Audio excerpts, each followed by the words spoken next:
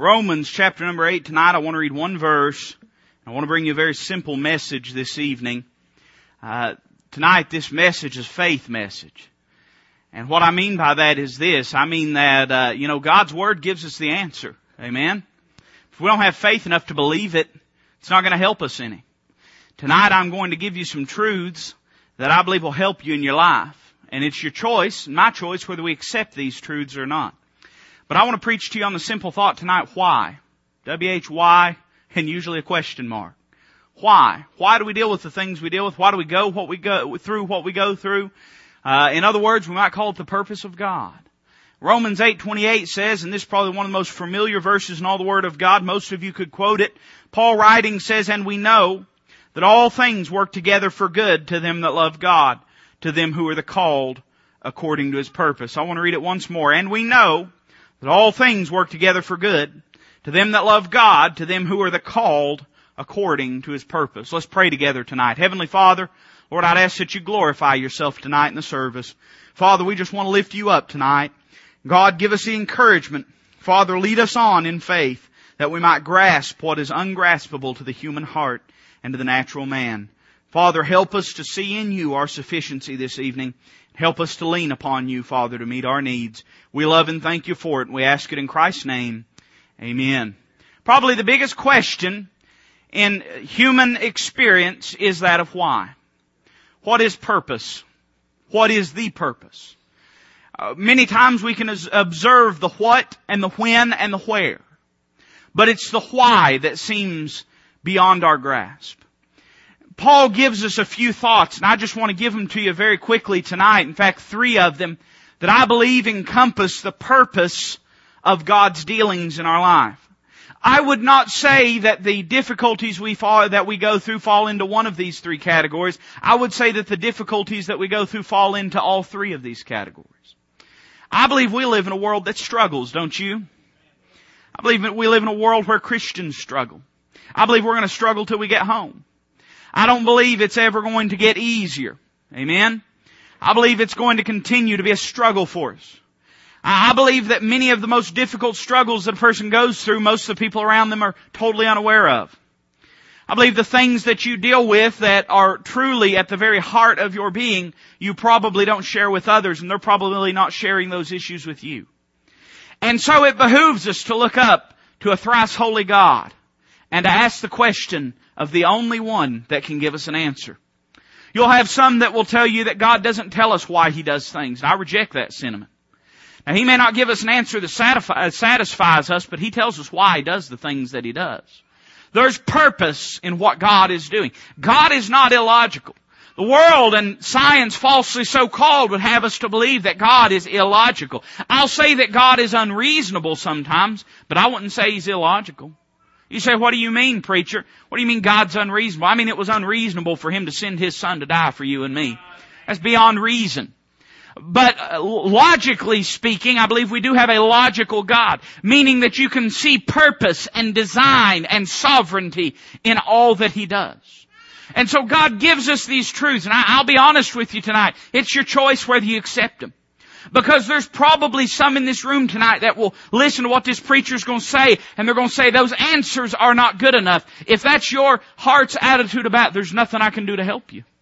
If God's Word isn't good enough for us, there's no hope for us. I mean, we had the same quandary concerning the rich man and Lazarus. The rich man said, oh, if one might rise from the dead, then would my brothers believe. And Abraham said, no, they have the law and the prophets. They've got the Word of God. It doesn't matter if one rose from it. Because let me tell you something, one did rise from the dead.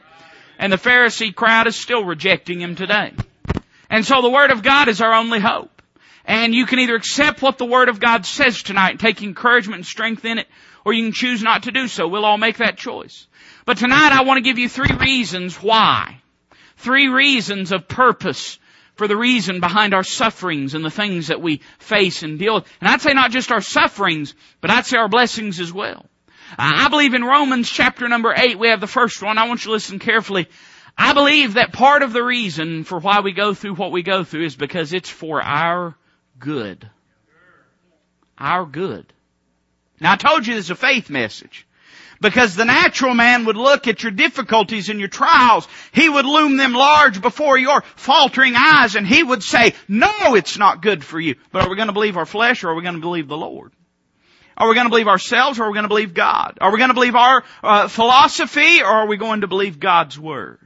It's not really faith until you've had to ignore something to believe it. Amen?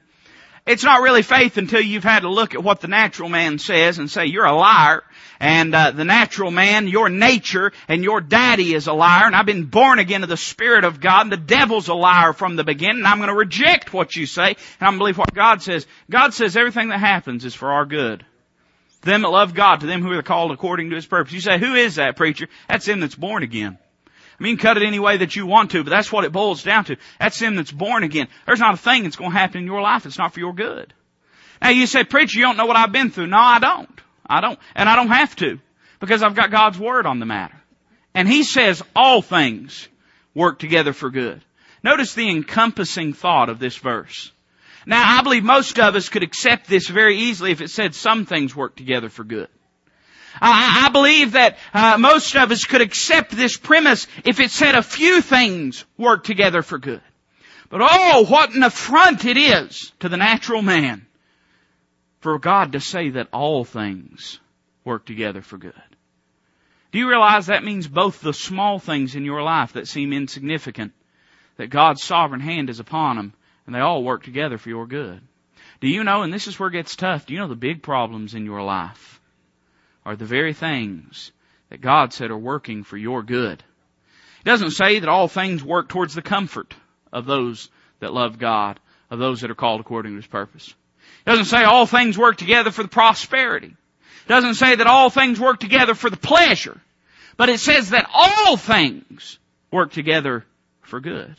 That means that trial that you're going through, that you can't see any light at the end of the tunnel, and you can't make any heads or tails out of it, and any reasoning behind it. You look at it and you see nothing but darkness and nothing but despair, and you see no hope, and you see no purpose, and you see no reason. You've got a choice to make. Are you going to look at the natural man and believe him, or are you going to look at God when God says all things work together for good? You say, preacher, you ain't been through what I've been through. I haven't. You haven't been through what I've been through. I'll never go through what you've gone through. You'll never go through what I've gone through. We all have what we call a different human experience. But we all have the same God if we've put our faith in Jesus Christ. He's sufficient for you like He's sufficient for me. Neighbor, He'll be sufficient for me 10 years down the road like He'll be sufficient for you 10 years down the road. Doesn't matter what you're going through. He said all things work together for good. It's an encompassing thought, but it's an encouraging thought.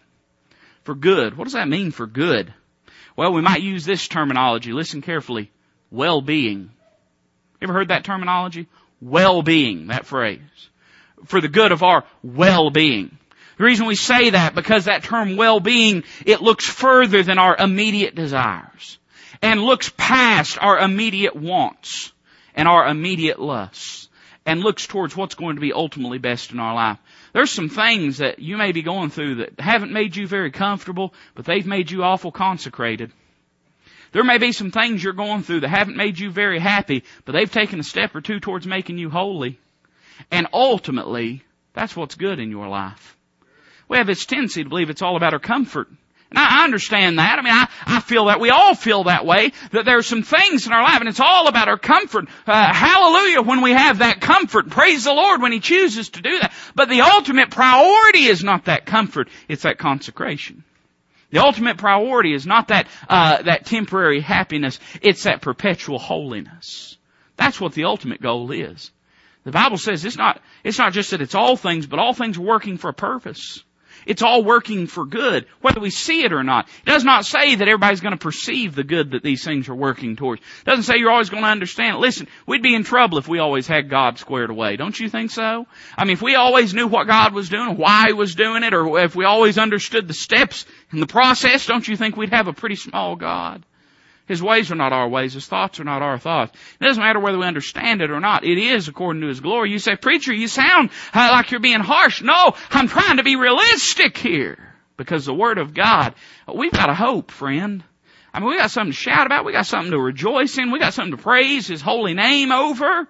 Whether we understand it or not, still doesn't change the fact. I'm thankful that it is not dependent upon my attitude. Because I'm going to be honest with you, sometimes this preacher's attitude ain't where it needs to be.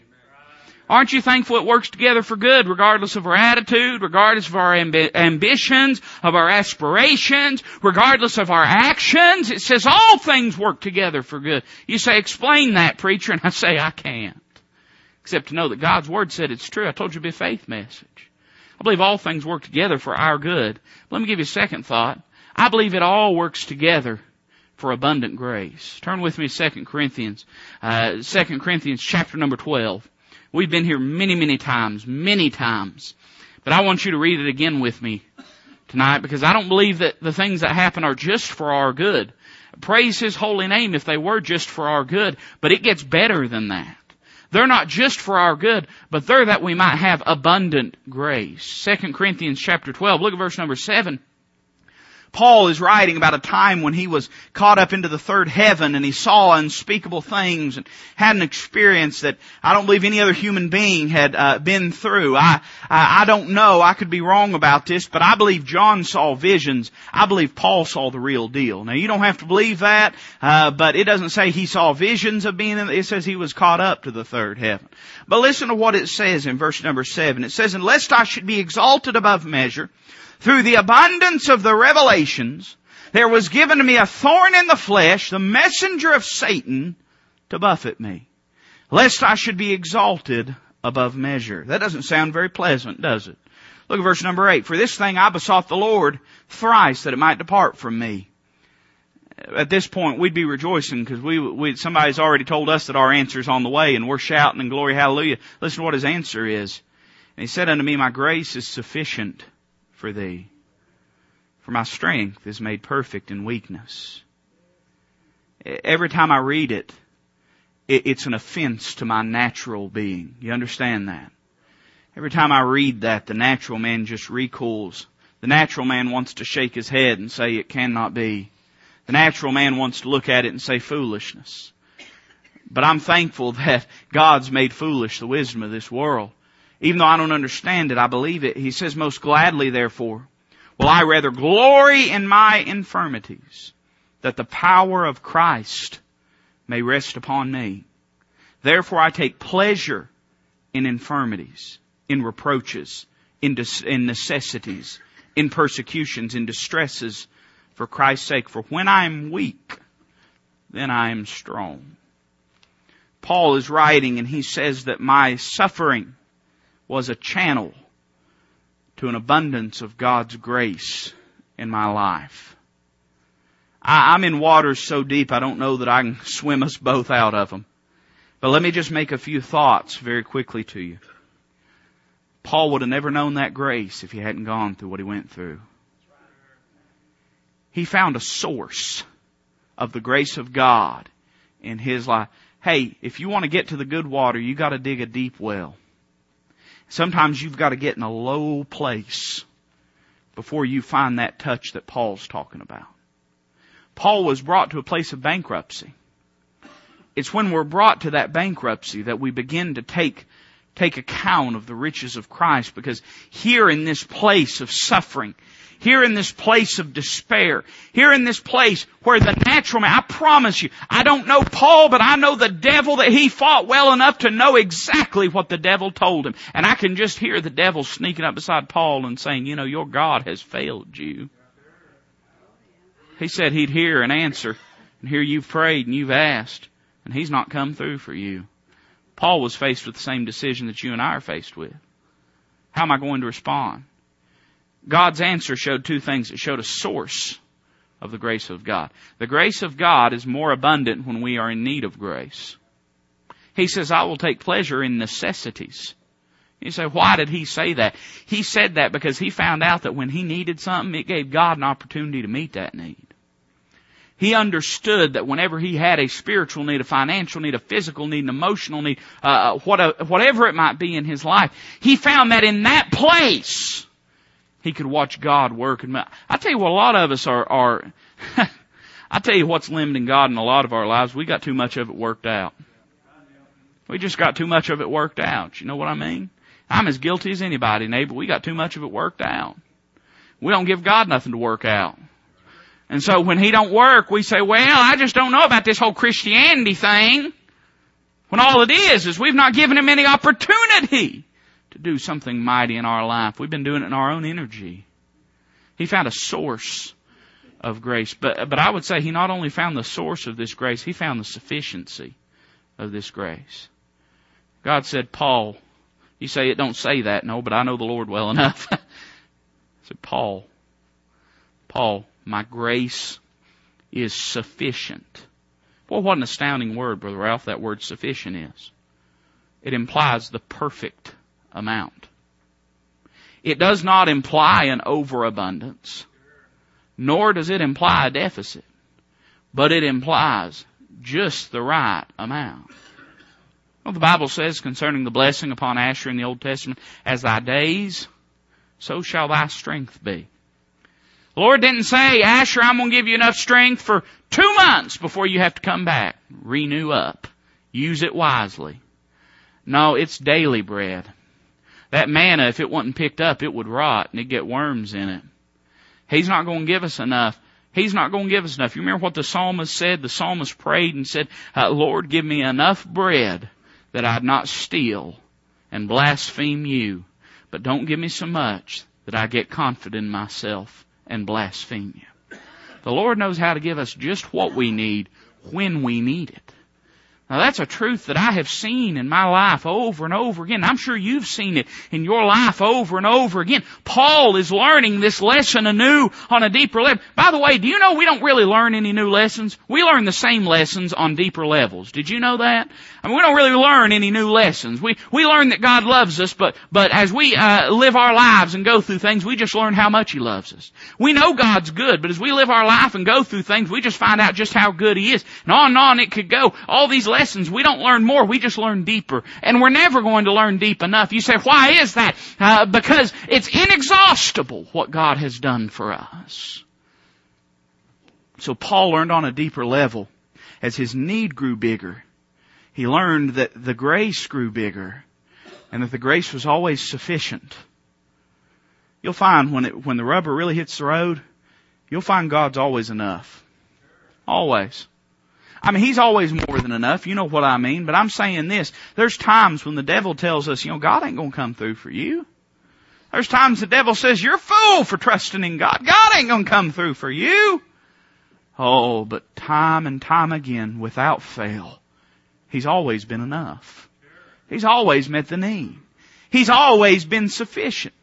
I mean, there's things that you go through in your life. There are hurts that are so deep and fears that are so high and so large that except God intervene, you'll be overwhelmed by them. But you'll find His grace is always sufficient. Grace is always sufficient. I believe we're given things for our good. That's why we go through some of the things, all the things, for our good. We may not see it, but we go through them for our good. I believe we go through them for abundant grace, so that God can be bigger in our life. But could I give you a final thing? Some of you said, final? What happened? We started early, we didn't start early, we just started faster, amen? So don't get nervous. I believe He does it all for His glory. Turn with me to John chapter 11. John chapter number 11. I want to read one verse to you. John chapter 11 is probably one of the more famous passages in the Word of God. We find ourselves in the town of Bethany. We find ourselves in the home, as you read throughout this chapter, you do anyways, of a little family, Mary, Martha, and their brother Lazarus. Lazarus has died. You say, do you really believe he died? Yeah, I believe he died. The Scripture says he died. I believe he died. We sing songs about, 4 days late and things like that. And I believe that's true, and that's blessed so many people. I don't mean to minimize it in any way, shape, fashion, or form. But I think sometimes we cheapen the grief in this scene. Because here they are, and they've asked for God to show up. And He hasn't. Now, I know you know the story, and I understand that, and I know you know where we're headed, and I know you know how it ends. We can shout in a sec, but I just want you to hear what I just said again. Because I think sometimes we identify our human experience in a different category or in a lower category than the human experience that those in the Bible dealt with. Listen carefully and ask yourself, have you ever felt like this? They prayed, they asked for Jesus to show up, and He didn't. Not when they expected. They had a timetable, you understand. They had a deadline. And they said, the Lord needs to show up at this time. That timetable was not defined by a particular day, but it was defined by their problem. That's usually how it is with us. Usually we're willing to suffer along with an issue until it gets so bad. And then that's the point where we want to say, well, Lord, I can't take this, so I give up and I'm done with it. They had done the same thing. They had set their deadline. They had cried out, they had sent word to Jesus of Nazareth, the Son of God, come and heal Lazarus, whom thou lovest. They knew a lot of the same thing. They knew the Lord felt about Lazarus a lot the same way me and you know He feels about us. They knew the Lord loved Lazarus. They knew the Lord would want Lazarus to live. They knew the Lord had a plan for Lazarus' life. That's all true of me and you. And so they had set a deadline and they had say, this is when He has to come by. And He didn't show up. This is the place that they're at. Listen to what's said in verse number 4. This interests me greatly. Verse number 4, when Jesus heard that, He said, this sickness is not unto death. Now, it's important to understand that the death that's being spoken of here, you can interpret this two ways. You could assume that our Lord is saying that ultimately Lazarus is not going to die. Or you could interpret this as the Lord speaking of a spiritual death. And saying that this sickness that Lazarus is going through is not to his ultimate harm or his ultimate damnation. But either way, it's an academic distinction. A ray of hope bursts through the scene. And the Lord says this sickness is not unto death, but for the glory of God, that the Son of God might be glorified thereby. If it wasn't for the glory of God, John chapter 11 would not be in the Bible. Can I say that again? Listen carefully. If it wasn't for the glory of God, John chapter 4 would not be in the Word of God.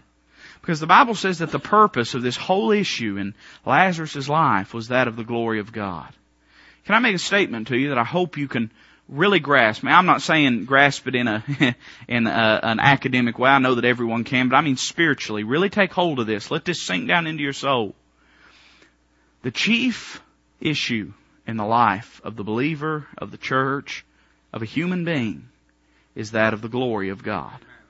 It overrides everything else. Now, I'm thankful that God's sovereign enough to do it for our good and for His glory.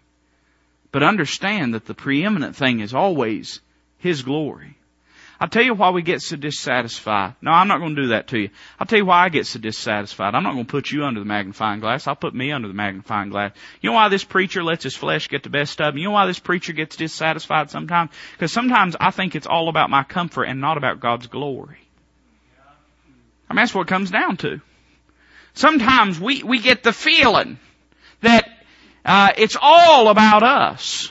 I'm thankful. Hey, He made it all about us on Calvary, didn't He? I'm thankful for that. But understand, it's not just about us. It's all about Him. And if we would learn to see things in light of the glory of God, it would change everything. I look around at the church as a whole today. Professing Christians all around.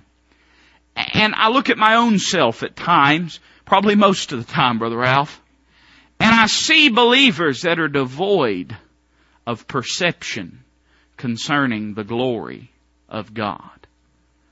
I see Christians that see everything in the light of a different prism and never take into account the glory of God in what's taken. You know why people struggle with standards? Because they're not paying attention to the glory of God.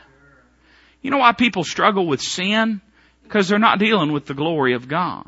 You know why people struggle with iniquity in their life and struggle with their testimony? You know why they struggle with faith? You know why we deal with those things? Because we're not considering the glory of God. You see, when you understand it's about the glory of God, you quit having to understand a lot. Can I say it again? When you understand it's about the glory of God, you quit having to understand a lot. When you understand that the chief thing is that He be magnified, that He be lifted up, that a lost and dying world see your life and the things taking place, and it caused them to look heavenward and say, surely there is a God at work. When that becomes the preeminent thing, it straightens a lot of things out in our life. It's about, the book of Ephesians says that we're to be unto the praise and the honor of His glory. That's why we exist. That's why the church exists. Church don't exist just to shout it out and have a good time in fellowship. I mean, praise the Lord that He lets us do that. Hallelujah for that. That's not why we're here. We're here to glorify God. That's why it's so important that we keep our standards right. Hey neighbor, we could pack this place out in a heartbeat. I mean, it don't take much. A few smoke machines, some lasers, a rock concert. You'd have people, bust out. I mean, neighbor, they'd have to widen Wall Ridge Road to pack them in. But to do so, we'd have to forfeit the glory of God. To do that, we'd have to forfeit the glory of God. A church, their sole purpose is to glorify God, but a believer's sole purpose is that as well. You know, the Bible says, Psalms 23, David said, He leadeth me in the paths of righteousness for His name's sake. Sometimes we have a tendency to believe that if we don't understand something, that we're exempt from it. But understand that the reason the Lord's leading you in the way that He's leading you is for His name's sake, not for yours. There's some things that God expects of us that we may not like. But after all, it's not about you, is it? Remember, I told you it's a perception problem. We're not perceiving things in light of the glory of God. I mean, if our chief and first question was always, is this glorifying to Jesus Christ? That'd change a lot of things about our lives.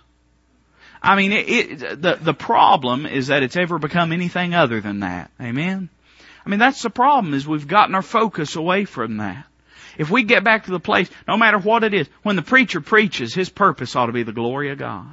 When the singer sings, their purpose ought to be the glory of God. When the offering is taken up, when tithes are given, it ought to be the glory of God. When the congregational singing is taking place, the way we sing, it ought to be all about the glory of God. When we go out and witness to people, the purpose ought to be the glory of God. When we go, hey, listen, when we get up and get dressed in the morning, the glory of God ought to be on our minds. When we react to people in the way they treat us, the glory of God ought to be what's on our mind. When we get in our car and decide to go somewhere, the glory of God ought to be what's on our mind. This question of what am I doing to glorify Jesus Christ? And is what I'm doing taking glory away from Him? That changed a lot of things, you know it? You may be going, Paul was praying he was praying that God would take away the very thing out of his life, Brother Ralph, that was giving God the most glory. That was the very thing in his life that was glorifying God the most. He couldn't see it. Usually you can't. You're in a mess that dark, you usually can't see anything. He couldn't see that. But that was the very thing that was making his life worthwhile. It didn't matter. You know what Paul made the decision about? He said, I will therefore glory in my infirmities, that the power of Christ may rest upon me. Paul said, I've made up my mind, whether I understand it or not, that God's in control, and I'm going to trust Him, and I'm going to try to glorify Him in my life. I don't believe Paul came out of that thing understanding his situation any better, except he understood that God was on His throne. I don't think Paul came out of there and understood how that the thorn in the flesh was bringing God glory. I don't think he understood that. I think what he understood is that that was the source and the channel for him to glorify God in his life. Here's a question I've got for you tonight.